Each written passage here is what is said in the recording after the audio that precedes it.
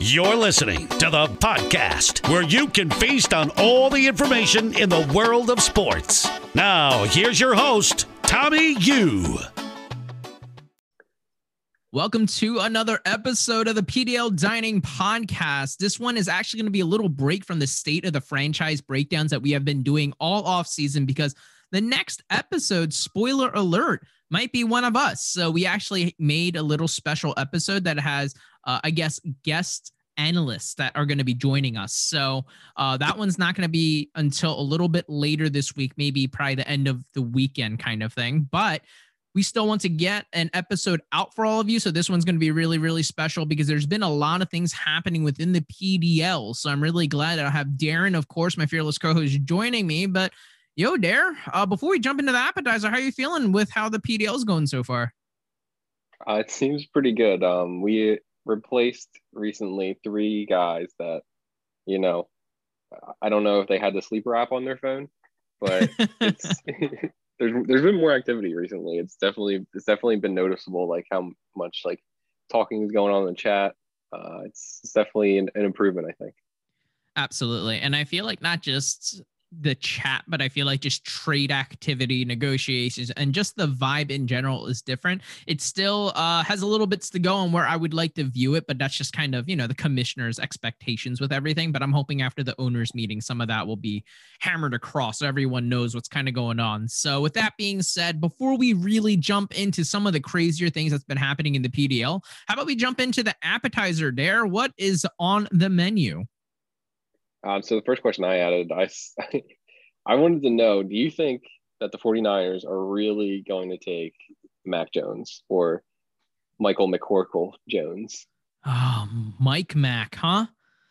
That's a good question because I haven't been keeping up with, I guess, all the little smokescreen news reports, rumors and stuff because, Darren, I think I actually told you beforehand, it's been really eye-opening for me this season, especially with COVID, where I feel like, I guess the media has been a little bit more disconnected with what's actually going on in the NFL. And I think it wasn't until, was it maybe the JJ Watt one when that went through, all the quote unquote rumors were completely bull. Like the Cardinals weren't even in the talks at all. Like that was not even a name that was associated with JJ Watt. And all these people were making up like, oh, maybe Baltimore, maybe Buffalo and all this kind of stuff. But at the end of the day, what was very apparent to me was reporters are just like making things up to fit narratives that they think would work, but it's not actual rumors. So it's no different than if you and I were really respected reporters, I guess. And then you and I just saying, hey, wouldn't he be awesome here? And then people run with it saying, oh, that might happen now.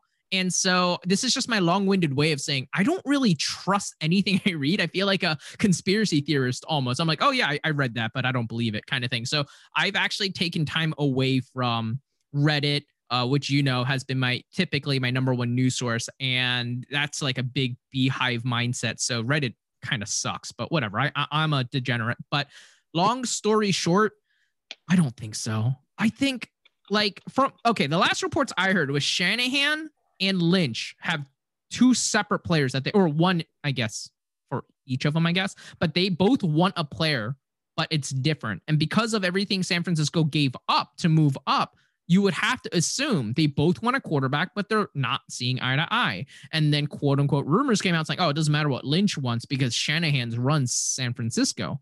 So now the quote unquote rumors are saying, hey, I think they really want Mac. And I'm like, wait, what? So that means Shanahan wants Mac and Lynch probably wants Fields or Lance or someone else. To me, that sounds a little bizarre because you know me, I do like Mac Jones, but to me, I'm like, is he really that significant of an upgrade from Jimmy Garoppolo? Because Mac Jones reminds me a lot of Jimmy Garoppolo, but obviously I think Mac Jones is a little bit better, but I'm not like, oh yeah, that's the upgrade I'm looking for. So for me, I'm very, very skeptical about it. But how about you? Yeah, so I think that as of now, I still think that they're probably going to take Justin Fields or Trey Lance. And the only reason why I think is because it's still so far away. Mm-hmm. I mean, it's not like that far away, but it's still 3 weeks away, the draft. So I think that because the only thing that makes me think it is because you remember a couple years ago when the Browns had the first pick and there was all these rumors of they're going to take Sam Darnold or they're going to take Josh Allen. And it wasn't until like probably like a week before that it was like Baker Mayfield, and like now they're going to take Baker Mayfield. So if Yeah, they're still yeah. saying this, the week leading up to the draft, if they're still saying that Mac Jones is going to be the third pick, he's probably going to be the third pick. But as of now, I still, as much as like you see, like I see Adam Schefter, Ian Rappaport, like all these guys saying Mac Jones is going to be the pick, but I don't know. I just don't believe it. Like I know that like that's what the word is, but I feel like the 49ers might just be for some reason leaking that information to all of these guys. They're reporting it. Just maybe, I don't know, maybe they think that the Jets are going to trade out of the second pick or something. I have no freaking clue. Yeah, But because the consensus right now is the Jets are going to be getting Wilson, right? Zach Wilson. Yeah. So it's almost like right now everyone is saying, all right, it's going to go Lawrence, Wilson, and apparently Mac Jones. And yeah, I just don't see it personally. And like I said, I am not an expert. I have not been following anything at all. I think the very last report I saw was when the 49ers front office went over to the pro day at Alabama. Apparently, both of them didn't ask Saban any questions about Mac or anything like that. Like that was the last report I saw, and I was like, why am I even reading this? Like this is just so not news. Like I'm trying to convince myself that this, I don't know. I feel like there's just so much garbage out there. You just have to kind of cycle through, but very much like you said, you're absolutely right. Baker Mayfield wasn't the consensus number one overall pick when all that was happening at all. Everyone was like, oh, it's going to be Darnold, maybe even Rosen.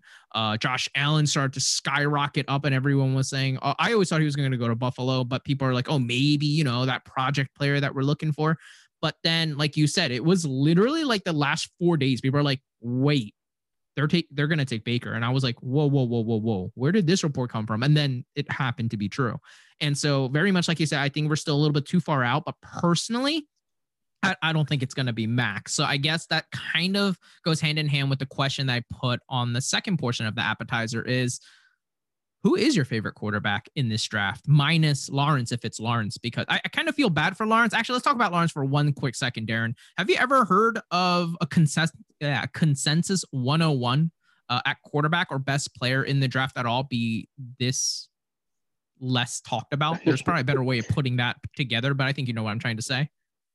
I don't think so. I mean, maybe the only time it's ever been like even talked about is when Andrew Luck and RG3 were like being both considered in my lifetime, at least. I know like back in the day, it was like Peyton Manning, Ryan Leaf, and like, I don't remember that though. I was like 5 years old or something. So like, I don't know. Like I just don't remember because he's like the most surefire thing since Andrew Luck or Peyton Manning or whatever. But like nobody's talking about him because like it's already predetermined he's going to be the first pick, so no one really cares. Exactly, and I feel like I kind of want to feel bad for Trevor Lawrence, but I think you and I obviously remember it's been nonstop the past 2-3 years where everyone's like, oh my God, Lawrence in the NFL is going to be great. So because it's been a little bit quieter now that he has declared and about to be in the draft, I'm like, it's fine. I mean, everyone knows everything they need to know about Trevor Lawrence. So with that being said, are you a big believer in Zach Wilson? Just like, you know, the Jets pretty much have, looks like, planted their, you know, flag saying, hey, this is going to be our guy. This is awesome. And I even feel a lot of quote unquote expert analysts trying to have hot takes being like, actually, I would take Wilson over Lawrence. And I'm like, what the fuck is happening right now? It's funny because like, I think like if you asked me this question like 5 years ago, like, I don't know, 22-year-old Darren, I would be like, Zach Wilson's my like absolute favorite quarterback in this draft because he's like, he plays the way that like is exciting for us. Yeah, exactly. Yeah. Making all these off-platform throws, but the throws actually look good and not like awkward. Yeah, and he's like the dude, he like took 2 girls to prom and like, you know, like he would have been my favorite quarterback like 5 years ago. That's why you love Josh Rosen, because he had a hot tub in his dorm room. Exactly. So like 5 years ago, 100% would have been Zach Wilson. Not now though.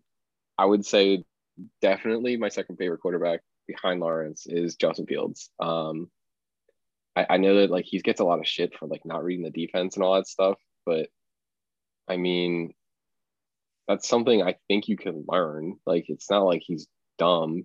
You can't tell me Josh Allen knew how to read a defense. You can't tell me with a straight face that Patrick Mahomes knew how to read the defense in college. Like, yeah, exactly. you can't do that ever. Patrick Like, Mahomes literally admitted it himself. Like he said he didn't know how to do it. So he was like the whole first year I was playing in the NFL, I had no idea what I was doing basically. Like, yeah, he was and he like, threw 50 Coach touchdown Reed passes. told me where to throw it, and that's where I threw it. He told me where my and I know this has been a meme, and I know he's gotten a lot better, but it's almost like the Jared Goff thing, right? That's why a lot of defenses were like, all right, change our formation after the 15-second mark in the play call because McVay isn't in his ear anymore. So like all these quarterbacks have, and you can't blame them. College is almost a different sport. So I feel like if that's the knock against Fields, like if I was creating a quarterback, right, for college, Justin Fields would look like the quarterback I would try to create. He has everything you want. And if you had to have a flaw, I would say, all right, maybe not the best at reading a defense yet, because who cares? Who cares if you're good at reading a defense in college? Because like I feel like even college defenses don't know what they're doing, honestly. Yeah, and I think this is one of the things that I said, like when I had one of those arguments with Mike in the chat. But like 99% of these guys that he's playing against, they're not going to be in the NFL. Like they're going to be like accountants or fucking some other shit. Like they're not going to be doing professional football for a living. They're going to be working normal jobs like you and me. Yeah, and that's why it's for me. I'm on the same boat as you. I want to go against you, and for the sake of the podcast, be like, oh, here, let's talk about another quarterback. Maybe I really like Zach Wilson, and it's not that I don't like Zach Wilson. It's that to me, Justin Fields has been so clear cut the number 2 the entire time, where other names kind of came out. I'm like, I'm not even going to pay attention to this because I've seen the film. I've seen what I needed to see. For some reason, I feel like the further away we get from the end of the college season up into the draft, all these weird narratives start to come up. I'm like, what is happening? Like nothing changed. Of course, pro days happen, but for me, pro days solidified Justin Fields even more. And for me, I did not want to like Justin Fields. I don't know if we talked that much during the college football season, but I remember anytime I would watch Ohio State game, I'd be like, oh man, Fields is good, but you know, he's overrated. And I kept watching. I'm like, no, Tommy, don't do this to yourself. Don't try to make up a narrative and try to convince yourself of it. Fields is damn good.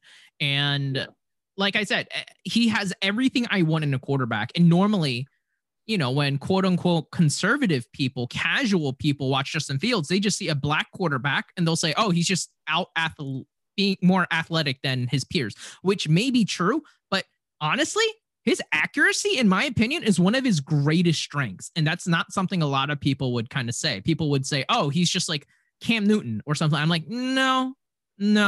Like he runs when he needs to run, but I would compare his playing style more Russell Wilson-esque than Cam Newton-esque, where Cam Newton would just try to run as soon as his first option isn't there. And I feel like once you kind of accelerate his ability to read a defense, it's just nice to know he has that escape button when he needs it. But anytime I was breaking down his film, it was really, really refreshing to me to see him, once again, maybe go through his reads a little bit slower, but he wouldn't panic so much to the point of being like, all right, my first option is there. I'm going to bolt. And so that was kind of nice to see, even though he has every excuse to do so. Because I mean, like he's faster than like every single linebacker in the league or in college, right? So like he could have done it, but he didn't. And so I feel like to me, he's just such a clear cut number 2. And I feel like the only other quarterback we haven't really mentioned that I want to bring up specifically with you is Trey Lance. And the main reason for that, and you can't avoid it, is he's from North Dakota, right? Same college as Carson Wentz. And when Eagles traded up to get Carson Wentz, you were pissed. But I know you were always a big Trey Lance fan. So has that perception changed up until now? No, I actually think that I guess it kind of depends on where he goes, like what team he goes to.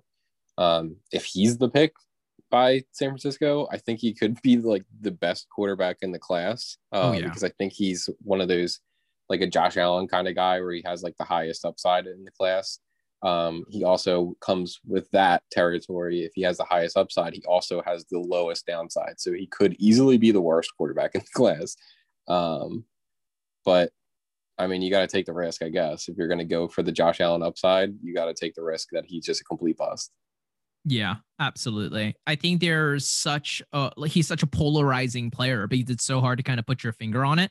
But I think that's why the strength of this upcoming draft class, at least in the quarterback group, is going to be so darn polarizing. Because, I mean, we just talked about potentially 3-4 different quarterbacks right now. And we also talked about Mac Jones, which we personally actually didn't obviously break down at this part. But I know in our later episodes, after we get finished with the state of the franchise, we're going to break down all these different prospects a little bit more and with depth, which I'm really looking forward to because, that's something we always do anyway. So I'm really interested in breaking all that down. But I don't want to take up too much more time. Let's head into the main course. Darren, what are we going to be talking about? We're really just going to talk about a couple of the recent trades. There's been a couple since the new guys joined. I know that two of them involved the new guys. So they're getting involved active early. Yeah, some new life, some fresh blood has kind of breathed a little bit of energy into our league. And I feel like I feel like it's definitely not an anomaly or it's not a coincidence. That's the word I was looking for. That once we added 3 new owners to replace 3 weaker owners, that trade negotiations have come up and all this other kind of stuff. And one of the first trades that at least are on the dock involves one of the new owners, and it's Zach. Zach and Josh made a trade. And it surprised me because I wasn't expecting any kind of trade to happen between those two. Not that, it's not like I have a pulse on who's talking to who or anything like that. But when it happened, I was like, oh, wait, what happened? And I looked at my phone. So what trade was that? Zach traded AJ Dillon to Josh for a 2022 second round pick. Nice. And do you remember when AJ Dillon was like the prettiest girl at the ball, right? Like everyone wanted AJ Dillon. And then even I was like, I guess Aaron Jones came back. Yeah. As an Aaron Jones owner, I was like, I guess I should move him. Like maybe if he goes to Miami, he'll still be good. And then the Packers just re-signed him. And I was like, what are the Packers doing, dude? You sign or you go draft Jordan Love with your first round pick. Then you go draft AJ Dillon. And then what happens? Aaron Rodgers wins MVP and you re-sign. Like, I don't understand what they're doing, but I guess that's a topic for a different discussion. But this trade, I mean, typically you and I like to be pretty poor and be like, oh my God, yeah, talk about a trade rate. But I mean, this is pretty fair. I mean, I feel like one owner just really like AJ Dillon. They're like, oh wow, the price tag isn't that much. I still believe in him, so let me cash in kind of thing. But what are your thoughts regarding this trade? Yeah, I mean, it's super even. And Zach is doing exactly what I would do if I was the one to take over Joe's team. I just think that he's probably coming in looking at it, and he's looking at your team and Max's team and the teams that are at the top. Like, well, now it's Brett's team, Kevin Kenny, I guess. Yo, Brett's a piece of shit. But he's looking up at those teams, and he's like, I mean, like I have good players, but like I can't compete with these teams. So he's doing the same thing that I would do, just kind of hard reset. Sell the assets if he can get stuff for them. Honestly, friggin' AJ Dillon, like it sucks for him, but he's going to be a backup running back for the next 2 years at least. So, like, what are you going to do? Would you rather get a second round pick next year and hope you get somebody better, or hold AJ Dillon until 2 years from now when maybe you might get something more than a second round pick?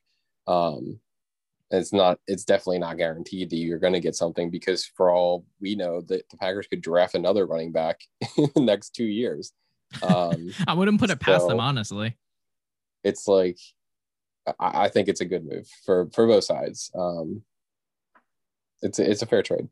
Yeah, I agree. I feel like it's very rare where most of the times when I look at it, I'm like, oh no, that's like a straight push. Like both owners won. And that's how all trades should be. But of course, with public perception, people are saying, oh, what are you doing here and there, blah, blah, blah. And yeah, so it's really cool to kind of see a new owner come in and just put in a solid trade like that. Like you said, it would have been one of the first things that you would have done even if you took over Joe's team, is just kind of look over and see what you can get and whatnot. And so, yeah, I guess that brings us to the next trade there. And I think I'm going to be a little bit reserved and I'll talk towards the very end, because I would just like to get your reaction specifically, because I know we chatted a little bit when it happened, but I purposely didn't want to ask you more questions about it because I wanted to save it for this pod. But what's that next trade we're talking about? This is between you and Kev. I guess maybe Kenny too. I don't know how involved he was, but it was George Kittle for Zach Ertz, J.K. Dobbins, and 2 second-round picks, one this year and one next year. Yeah. So what is your breakdown? And be completely unbiased. And I would just love to get your feedback on it, because I have my comments, obviously, because it involved me, but I would like to hear someone that, I respect. And, I feel like everyone looks up to you and your kind of opinion, especially when it comes to trades. Yeah, I mean, I think it's a super, super fair trade. I think J.K. Dobbins is like super hot running back and everything right now. I think his upside is going to be kind of toned down because of Lamar Jackson. He's not going to he could honestly be like a top 5 running back, like easily, I think, in the Ravens offense, but you got to figure in Lamar Jackson's probably going to get at least 125 carries every single year. That's going to take away touchdowns, yards, all kinds of stuff from J.K. Dobbins. And Gus Bus. And then Gus Edwards too. It's like, who knows if maybe Gus Edwards will get the goal line stuff. Like we don't really know that yet. But I like J.K. Dobbins, and I think like for you getting George Kittle, quite obviously to everyone in the league, you needed an upgrade at the tight end position. Now you potentially have the number 1 tight end for the next, 3-4 years. I know that Travis Kelce's, I think he's 32 now, and he'll be turning 33 when the season begins. Yeah, so you figure he's still the tight end 1, and Kittle's 27, I think. So he's got at least 4 years where he's going to be up there and like minimum of like top 3. And I think the only people that can really contend with him are like Kyle Pitts and I guess Darren Waller, but Darren Waller is also almost 30. So he doesn't really have a whole lot of competition, and it's crazy because the tight end position, it's hard to get a guy like George Kittle, and obviously it looks like a lot, but I think it's a fair trade. Yeah, for me personally, I felt like I had to bite the bullet. You obviously knew how big of a J.K. Dobbins fan I was even before he was on my team. And when I saw that he was falling to me in last year's rookie draft, I was pretty much shitting my pants. I was like, oh my gosh, I am so close to getting J.K. Dobbins. And that's the draft where I walked away with Burrow, J.K. Dobbins, and T. Higgins. I was super hype. I didn't have many picks, but I feel like I made the most out of what I had. And I was so looking forward to, and I'm still looking forward to J.K. I think he's going to be amazing. I understand that some of his workload, or he might even be vultured due to having a running back as his quarterback and having Gus Bus with him. But I mean, I'm looking at Mark Ingram's season where he was incredibly efficient. I feel like Mark Ingram had like 18 touchdowns. Obviously he didn't have that many, but he had a lot of touchdowns like 2 years ago. And J.K. Dobbins is a better running back than Mark Ingram almost ever was. And okay, that's maybe knocking Mark Ingram a little too much. He was phenomenal. But I feel like that's just how good J.K. Dobbins is. So even with some of the quote unquote vulture aspect of the situation that he's in, because of how run heavy Baltimore is, it doesn't matter. Like the pie is big enough where if Dobbins, loses a couple of bites here and there because, people are vulturing him, that's fine. The pie is still gigantic. Like Dobbins will still get his. And so I kept thinking about like, oh man, this is going to suck. But I feel like at the end of the day, that's kind of what pushed it over the time. Like, well, I do have Lamar. Like if I didn't have Lamar, I'd be like, I know it shouldn't really matter. But for me, I was like, I have way too many pieces of Baltimore's offense. I mean, honestly, like having Lamar and Dobbins, that's Baltimore's entire offense. Yeah, so one off week, I'm screwed. Whereas now if Baltimore's an off week and, Lamar just gets shut down, like I don't see a world where Lamar Jackson gets shut down and J.K. Dobbins has a phenomenal. I mean, I'm sure it will happen a lot because I just said it, but to me, I was like, I don't want my entire team to be hinged on that. So that's why I wanted to give it away. But kind of like what you mentioned, I only had Zach Ertz and Hunter Henry on my team. And when Hunter Henry went to New England, I was hype. But then, of course, that was followed up with Jonnu Smith signing there as well. So I was like, well, I'm in trouble right now because like my best tight end now is splitting with not just Jonnu Smith, but they also went out and signed like 8 wide receivers. They got, Kendrick Bourne, Nelson Aguilar. And I know these aren't sexy names, but I mean, like Cam doesn't really know how to throw a football anymore. So like now he just has more targets to throw to. And why should I believe that Hunter Henry is going to be the benefactor of getting the most of it? I just don't believe it. So I felt like my tight end group, which was already weak to begin with, got even weaker. So then when I saw an opportunity, I know I even mentioned to you saying, dude, I got to go get a tight end. So, naturally I talked over to Brett to see, hey, what's the price on Kelce? Because, I want to go big or go home. Then I went over and I actually was talking to Welch for a while to try to get Mark Andrews. And then I had to stop myself. Thankfully that didn't go through. We were actually really close to getting a deal, but thankfully that didn't go through because like that is like I'm putting my foot in my mouth then I literally have Baltimore's entire offense on my team. Yeah. So I was like, all right, let me try to go get Kittle. And, the Owls are being very, very fair. And I was like, dang, okay. So in my head, I'm only really giving up Dobbins. I don't really care about Ertz. And it hurts giving up a second this year because I feel like this year's draft has so many quarterbacks where a lot of skill position players gets pushed back. So I felt like I could have gotten someone pretty decent 2.06, just like I got T. Higgins last year. I'm not saying I would get a same type of player, but hey, if I hit, that would be awesome. And then to me, and this is the cocky side of me, I guess, I feel like my second next year will be really late. At the latest or at the earliest, I see it as like 2.10, I guess. And once again, maybe that's me just being a little arrogant and stuff like that. So I felt like at the most crux of it, to me, it was just Kittle for Dobbins and a mid-second. And I was like, all right, yeah, I got to push that through, especially with us going tight end premium next year. It was a no-brainer.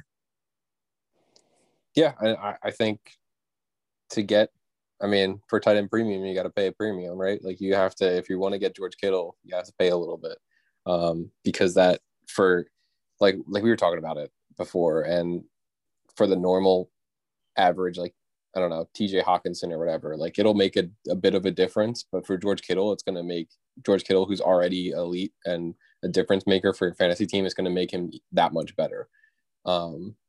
So like if he puts up like a 4-catch game or whatever, 6-catch game, that'll be an extra 3 points for him. And I mean, I don't know. Like it could win you. It's probably not going to win you a lot of weeks, but maybe one or two. Like it might put you over the little bit you need. But I think also another thing that you were alluding to is it's the tight end position. I feel like I don't ever have to worry about it anymore. Whereas in the past, I'd be like, will Zach Ertz get a little bit more targets with this tight end premium now? Or should I just stick with Hunter Henry? Now it's just plug and play Kittle. And for 80% of the league, I have the positional advantage in tight end and head-to-head matchups moving forward now, right? Unless I'm up against like Kelsey, Kyle Pitts, if he does what we think he can do as a rookie, or Darren Waller. Other than that, I'm like, okay, I have a clear advantage, and maybe sometimes that won't work out, but for the most part, I feel pretty good. And that's when, for me personally, Kittle is my favorite tight end in the league right now by far. So I feel like a lot of that also weighs in. So I'm really, really excited. But once again, I know we're talking about this trade a lot, but I feel like, of course, I was a part of the trade, so obviously I would want to talk about. So let's turn the table. Let's talk about a trade that you did, Darren. You made a trade. Actually, it was like right when Brett joined in. I feel like 10 minutes later, this trade went through. I was like, how did Darren do that? Like, how is he that fast at trading with someone? But yeah, you traded with Brett, one of our new owners that took over for Kenny's team, and you got Cooper Kupp and a third, a very early third at that, for it looks like Sterling Shepard, Hollywood Brown, and is that Bryce Hopkins?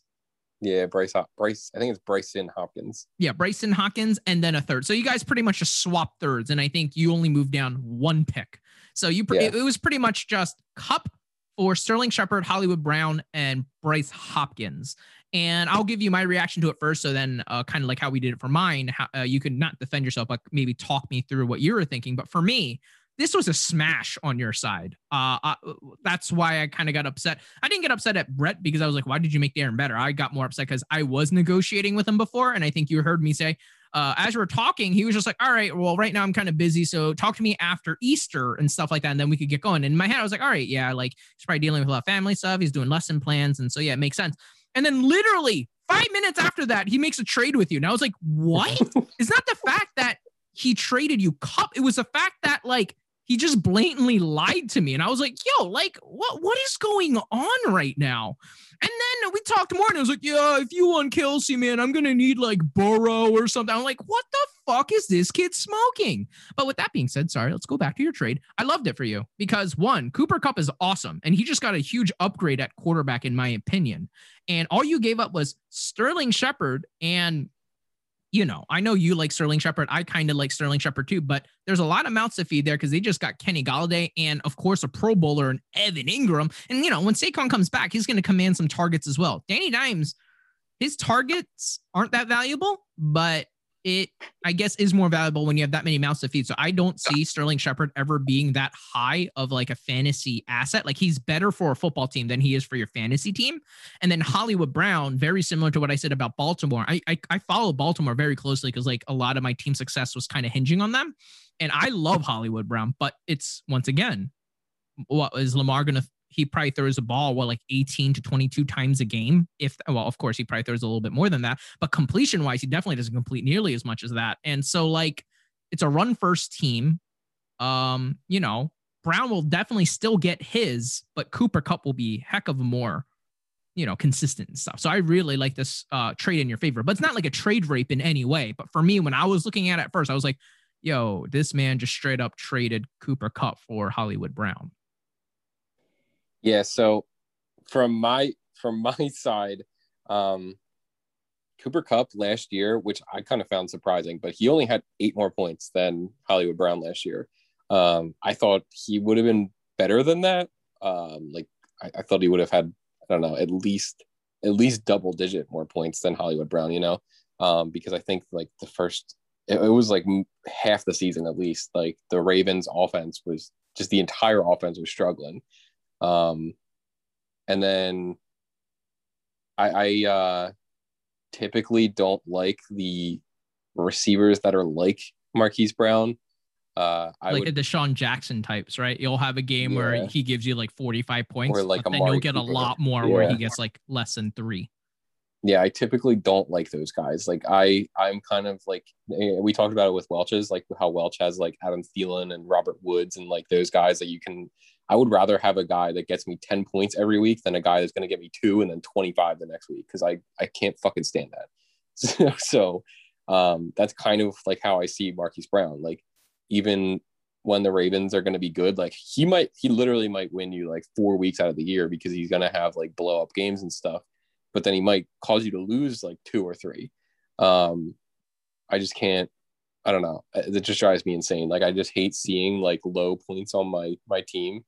I don't know. So I thought it was like more of like a safer play to get Cooper Kupp, even though, and I guess it is like kind of like an upside play too, because like if Matt Stafford comes in there and Matt Stafford loves Cooper Kupp and he likes him more than Robert Woods, like if he's like his go-to target, then obviously he's going to have a lot of catches and stuff. But that's kind of to be determined still, because it could very well be Robert Woods. Because I think Robert Woods, in my opinion, I think he's the better player. Yeah. So I would assume it's going to be Robert Woods as the number 1, and then Cooper Kupp's maybe like 1A, 1B, something like that. Okay. But I think like you said, like I like Sterling Shepard, and I think his 2 best years, like when they signed Kenny Golladay, I was actually really happy. Like when I still had Sterling Shepard on my team, because his best seasons came when he played predominantly in the slot. I mean, he was only like wide receiver 27 and 28 or something like that. Like he still wasn't like a world beater or anything, but like a high-end wide receiver 3 is. But isn't that also when they had Eli? It was, yeah. Yeah, and I'm not saying Eli is elite or the greatest quarterback, but come on, fantasy-wise, actually, no, Danny Dimes does run, so that gives him a lot of fantasy value. But I feel like just on a pure throwing-wise, Eli targets are worth much more than Danny Dimes targets. And like, I remember, I know I brought it up to you pretty recently. We were joking around, and we would always joke, or you would always joke, saying, man, I can't wait until Odell has someone other than shitty Eli. And then you finally got your wish granted. I feel like the monkey paw curled, got him with Baker. And for some reason, Baker's just like, yeah, you're obviously the most talented player on this team, but I just don't like throwing it. Like they have no chemistry. I don't know if it's possible to have negative chemistry. Like anytime Baker throws to Odell, it's almost like, thank God this is game scripted in with these weird screen passes and shovel passes to you, because I just don't like throwing it to you, which doesn't, like, he loves throwing it to Higgins, but when it's Odell, he's just like, nah. I'm like, sorry, we're kind of getting off track here, but yeah, I agree though. Sterling Shepard is really, I feel like if Sterling Shepard was over on the Eagles, he would immediately be the best wide receiver on our team. Yeah, I agree. And he would probably have like 150 targets, because I don't think there's anybody on our team, like receiver wise, that's even close to being as good as Sterling Shepard, which is sad. But like, I want to believe in Rager, but I've seen nothing in Rager's rookie season where he was getting consistent separation. And not just that, he just, like, one of his big things was being like a big play threat. But like anytime he was throwing the ball like far down the field, the way that he would track it didn't make sense to me. I was like, why would you go at it at that angle? Like, the throw was fine, but you made it look like the throw was much worse because of the way he was. It just didn't make sense to me. But sorry, that's another retraction, because maybe that's a play that we're going to be talking about soon. But no, I really enjoyed this trade for you, and I was actually really surprised when it went through, because as you know, Brett is a close friend with mine. We went to college together. We're really, really good buds. And I know he's a huge Cooper Kupp fan. Like, he loves Cooper Kupp. And so when I saw this trade go through, I was like, wait, did Brett just give up Cooper Kupp? And then I kept looking. I was like, wait, does Darren know Cooper Kupp's like 27 years old? Like, what is Darren doing? Darren only likes people when they're like 24 years old. Like, what is he doing? And I kept looking at it. So that's why I was even more surprised. But all jokes aside, I really do like this, trade for both sides. I know normally people are always like, oh, it's Darren, so that means he trade raped you. But hey, I don't blame it at all. Hollywood is younger. Sterling is still young. There's a pick swap, I guess, in there as well. But for me personally, looking at it, I like the Cooper Kupp side more. But it's not, once again, it's not like, oh man, Darren, you did it again. Your reputation has not preceded you because you just did it again. Yeah, like I legitimately, like you said, like Cooper Kupp's 27. That legitimately almost kept me from doing it, because I was like, I knew it. I fucking knew it. It's like, he's fucking 27. I don't really want him. No, I think it's a smash play on both sides. And like you said, the consistency factor that Cooper Kupp brings to your roster, it now makes your roster even scarier. And I feel like that's why I would side with you, because I was looking at both teams and I was like, in a head-to-head matchup, would I be more scared of Darren if he had, Shepard, Hollywood, Bryce Hopkins, all that kind of stuff, or just take all them out and now plug Cooper Kupp in? And I looked at the roster, I was like, nope, yep, I hate Darren's team a lot more because now he has Kupp and now his team is a bit scarier. So that's why I say I weigh a little bit more on your side in that way. And so now let's talk about the final trade that we have in this main course. It was a big surprise, right, Darren? Because it involved Mr. Mike. I'm proud of Mike because I love this trade for him and things like that. But with that being said, it also has to do with a wide receiver we were just talking about in Jalen Reagor. What was that trade, Darren? Jensen traded Jalen Reagor to Mike Mike traded Jalen Reagor to Jensen for pick 2.01. So the first pick of the second round this year. Dang, that's a very, very high pick. But in a way, it's almost like a push, right? Because isn't this right around where Mike got Reagor last time? I think he got him at like 110 or 111 or something like that last year. Yeah, so I don't know. I obviously like Mike's side because, as we were talking about Reagor earlier, I think that Jensen might have paid that Eagles homer price, I don't know. For all I know, Reagor could be like very good, but like I didn't see anything really that was like all that great last year, so I think that it's a fine trade. Like if you put it in the trade calculators and stuff, it's probably about even, I guess. I don't know. I just don't see it with Reagor, like I just don't. Which is actually saying a lot because I know how big of a fan of Reagor you were when he was kind of declaring for the draft as a prospect, yeah, right? I did. Yeah, I did like him a lot. Like I thought he was going to be like really good. But when we got him, I did think it was stupid to take him over Justin Jefferson. But like I was like, you know what? It'll be okay. Trying to see the bright side. Really good. Yeah, I was like, he's still a really good player. Like it'll be Stockholm fine. Syndrome took over. You know what? I liked Reagor more the whole time. Whatever, man. Yeah, like, I really wish we got Justin Jefferson now, but like you can't. What are you gonna do? Yeah. But I don't know. Like I think it could work out for Jensen for all I know. But like at that pick at 2.01, who's it gonna be? Like, is it gonna be like Rondale Moore? Like it could be just another guy that's just like Jalen Reagor. That like who's very true. Who knows? Yeah, for a lot of the things that you mentioned, it's a really cool theme with every single trade that we talked about for the main course so far. It is the 4 trade we're talking about. I feel like every single one of them, I'm not saying has been a push, but I could see both sides. Like 201, very great pick, especially for this upcoming draft class. I feel like a lot of the skill position players are going to be pushed down a little bit. So that early second round pick, in my opinion, for this year's draft, I value much higher than a lot of other early second round picks of other drafts, if that makes sense, because there's like 4 or 5 quarterbacks that could possibly go in the first round, right? And so because of that, that pushes so many of these skill position players down that Mike has a shot to get someone who we think is a first round pick, but he's just getting it in the very beginning of the second round. But at the same time, Jalen Reagor, I am definitely not off the boat with him, dude. Mostly because I want to keep screaming Rager bomb during Eagles games, because I think that's just a lot of fun to scream. But the Eagles have been notoriously known to be absolutely horrendous at developing wide receivers.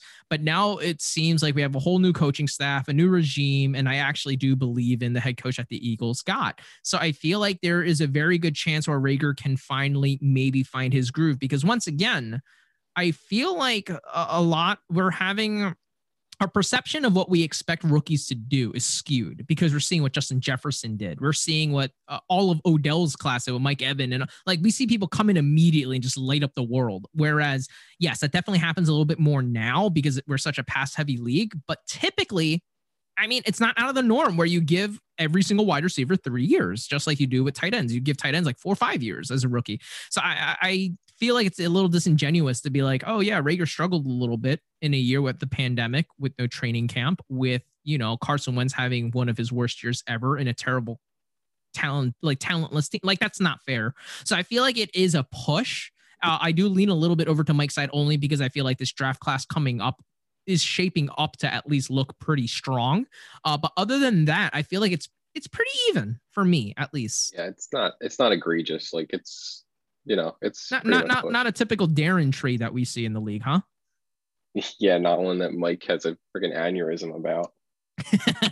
No, but overall, it was really cool because I know we always pick on Mike a lot for never going through with the trade, but seeing him come through with this one, I think, like I said, I favor Mike's side, but it's not like, oh man, Jensen got robbed. No, I still think Rager could be pretty darn good, but it's just kind of a wait and see. And that's very similar to that 2.01. Who knows? Maybe he takes a Rondale Moore, or, you know, whoever ends up at that pick. You never know. It's not cash and saying, oh, yep, that's a slam dunk. That's a home run. Like, Mike is going to crush it and Jensen got nothing. So it's still very, very up in the air and kind of stuff like that. But yeah, did you have any other last words of any other like trades that we were just discussing? No, I think we covered it all. Nice. So, all right, let's head over to the dessert. And for the dessert, it's kind of a little bit of a theme that we already talked about for most of the show, is first impressions of all the new guys. I think the very first person we welcomed in was Steve, took over for Chuck's team. What is your kind of first impression of Steve so far? I know he's only been in here for a little bit. I mean, the opposite of Chuck, you know, he seems like he's very active. You know, we had a very hard time getting Chuck to do anything. So I think it's a positive.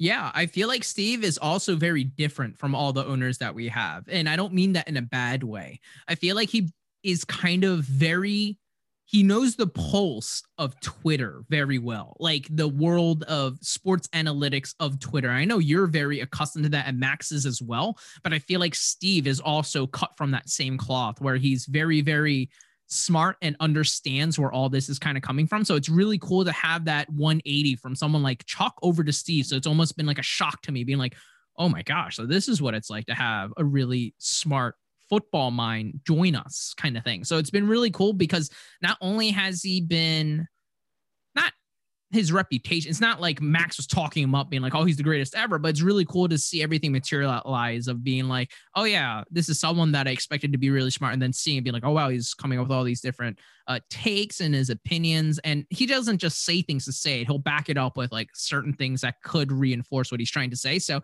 I feel like he's been an awesome addition so far, because like I said, he's one of the more active members in the PDL group chat currently. So hey, gold star if I were to ever give out gold stars. So is there anything else that you want, like any other impressions, anything else about Steve? Seems like a nice guy. And you're so boring. You're such a boring guy. You're supposed to be the color commentator. I give you this nice little little layup for you, or no, a nice alley-oop for you to finish the dunk, and you're like, nice, good guy. Yeah, he's a good guy. So now let's transition over to the second person. I believe Brett. Brett took over for Kenny's team. And that is a very win now team, very top heavy from what it looks like. Got the Dalvin Cook, got Josh Jacobs as Travis Kelce, and, maybe not the best quarterbacks. I think he has Big Ben, Kirk Cousins, and things like that. So with all of that being said, what are your first impressions of, I guess it's not really a first impression because you kind of know Brett a little bit, right? Do I? He was in the Flea Flicker League. Oh, yeah. I'm trying to give our listeners a little bit of a history between us playing fantasy together and maybe knowing Brett, but I guess he didn't get to know Brett too much then, apparently. Yeah, because that was like, I was kind of like, I just took over like a team just to kind of keep it running, Yeah. Dip your toes in the dynasty waters. I hated that website so much. Yeah, Flea Flicker is terrible. Awful. We're never going to be sponsored by them. It's cool. It's fine. But Brett and I actually go way back, like I said.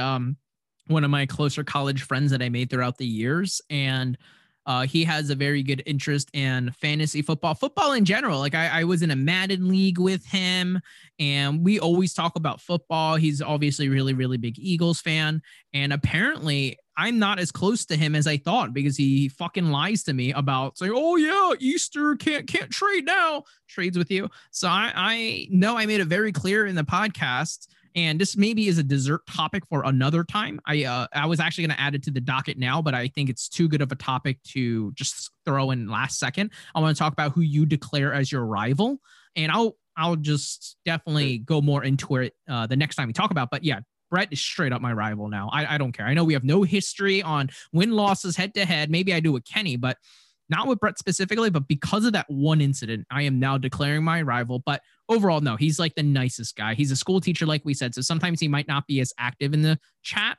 But the one thing that is cool is anytime I tag him, like 5 minutes later, I can tell that he's trying to catch up on everything because he's liking some of my comments that I said like 20 minutes ago. And he's like catching up slowly and then he'll finally comment something. But other than that, what are, I guess, your first impressions of Brett in the league so far in the PDL? Yeah, like you said, I think he seems like he's like a super nice guy. Limited exposure so far, but he does seem like he's very nice. Wow. Probably so kind of the same exact remarks that you gave Steve, huh? Nice guy. I bet I know what you're going to say about the next guy now too, huh? Yeah.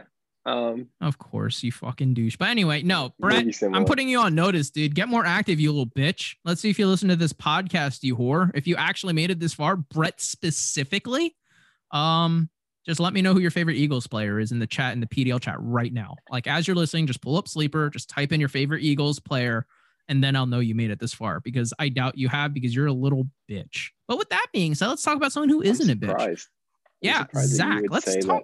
Oh no, I'm Brett and we are. Whew, I don't think I really had. I guess my rival was Chuck before because I was always fearing his team, and technically my rival now should be Max because he has like an absolute juggernaut of a team. But no, it's Brett. I want to play him twice a year so I can beat him twice. That will be a success for me. So with that being said, let's talk about Zach, man. Zach is the brother-in-law for Max. If you guys don't know that who are listening, and he's been pretty great. But I kind of want to flip the script because I feel like I've been talking too much. Darren, how about you take the lead on Zach? What team did you take over? How has he been so far? He took over the worst of the three teams. Unfortunately for him, he got Joe's team. Because the other two teams are like, they could win the title, but he got Joe's, and he's doing a good job so far. Like we talked about earlier, he made a move. I don't know him so well and everything, but he does seem like he's smart, knows what he's doing. Again, nice. Wow. All right. Well, this is why I'm the host, guys. I can fill up that air. Darren just says it how it is. So that's why I fill him. But I feel like I haven't had that many interactions with Zach. I feel like I've had a lot more interactions with Brett, obviously being a close friend, and Steve even. I feel like I talked to Steve a bunch in the chat. Zach, though, I'm not saying I'm concerned or anything. That's the furthest thing of what I'm saying. But I feel like I haven't really seen him as active. Maybe that's just because I haven't really seen him do anything too crazy yet. So I'm hoping, maybe after the owners meeting, Brett steps it up a little bit, Zach steps it up a little bit. I'm kind of just interested to see where things go. But I guess I'll have to take your word for it there, right? He's just a nice guy, just like all the other 3 owners that we talked about, huh? Yeah, I think Brett might get the mantle though. Like he's like the top tier of the nice. Oh, okay. So Brett is the nicest of all. All right. So before we close things out, let's get a little bit hot takey because I'm trying to get more reactions out of you. Out of the 3 owners that have joined, I want you to rank them on how you believe how good they are at fantasy football. Not how much fantasy football or not how much NFL knowledge that they have. Because I think we've already established knowing the NFL and just being good at fantasy are exclusive things, in my opinion. Like they could be tied together, but I feel like the way that you play the game could be different. So with that being said, how would you rank these 3 based off of just your first impression? Because it'll be funny to listen back to be like, yo, bro, who knew we had I'm trying to think of like Ozzie Newsome. He's one of the most respected GMs ever, right? Who was the Ozzie Newsome of these 3 kind of thing? But if you're to rank first, second, third, how would you lay that out?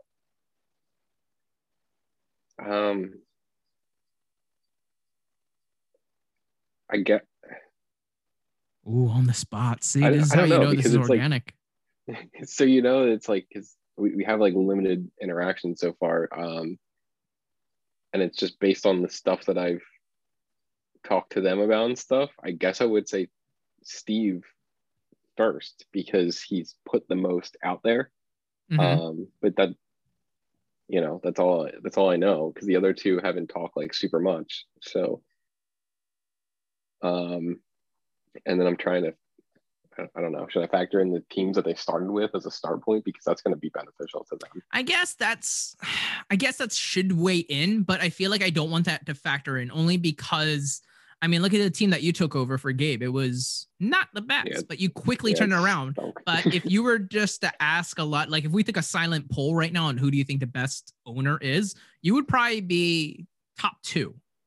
And I don't think you have a top 2 team, but that's just how good you are of like a fantasy owner. That's kind of the context I'm bringing in as right now. If all 3 of these guys took over the same exact team, how would you kind of grade out how you think? And this is just first impression. Like we're not supposed to have the right answer, but I just want your insight. And just to be fair, I will also weigh in as well, of course. I would say Steve 1, Brett 2, Zach 3. Yeah, that's literally my list. I have it the same exact way. And just to kind of give a little bit of feedback why is because, like I said, I'm almost doing this purely based off who's been most active because that's the only way I can kind of gauge things. Steve, I already knows way more fantasy football than I do. So I'm really excited to see how he utilizes this knowledge into the PDL. Brett, I just have a long history of knowing how he constructs a team and stuff, and he's had pretty darn good success at every single team he's owned.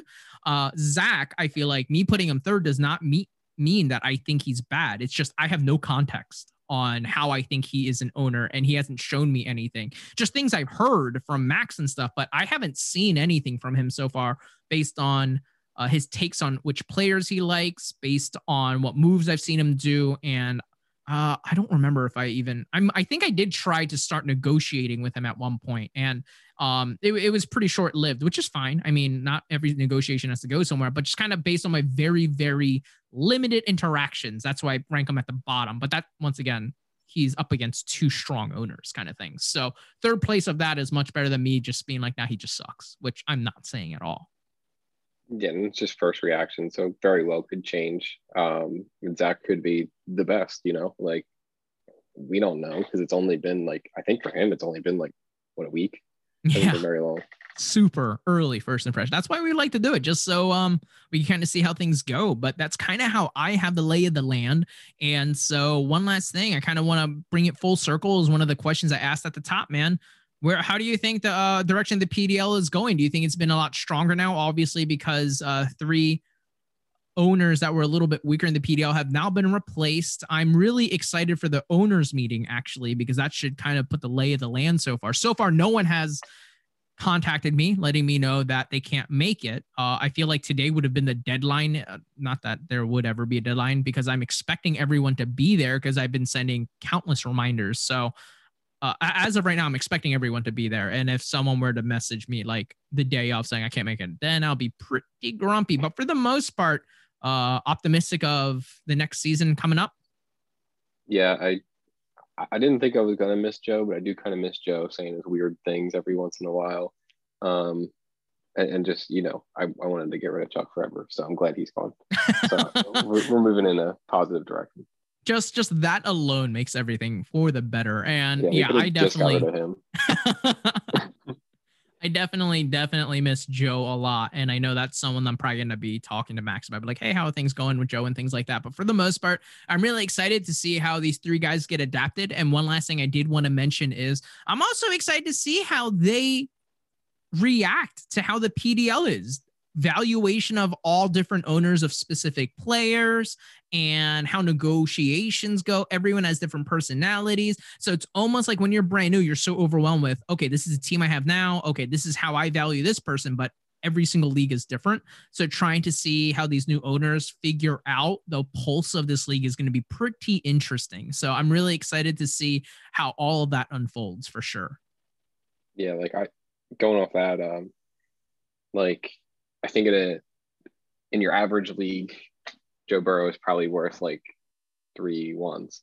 But in our league, he went for 2 and some pocket change. So with that being said, like it's hard. I think for me, like I wouldn't have been able to make all the trades that I did if I wasn't like able to like sit from the sidelines, you know, and watch for like a year, because it's hard to come in and like kind of gauge how everything's been going for the past 2 years when you haven't been there. Yeah.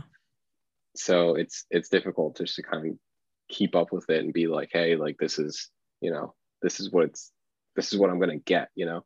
That's actually a really good point that you bring in, because you're almost like perfectly groomed, because you, like you said, you were watching the PDL, you understood everyone's personality. So by the time you came in, you didn't play catch up. You already knew what was going on. So it's really cool to see your sustained success as an owner, but also attributing to that as part of the reason why you're able to pull off so many trades.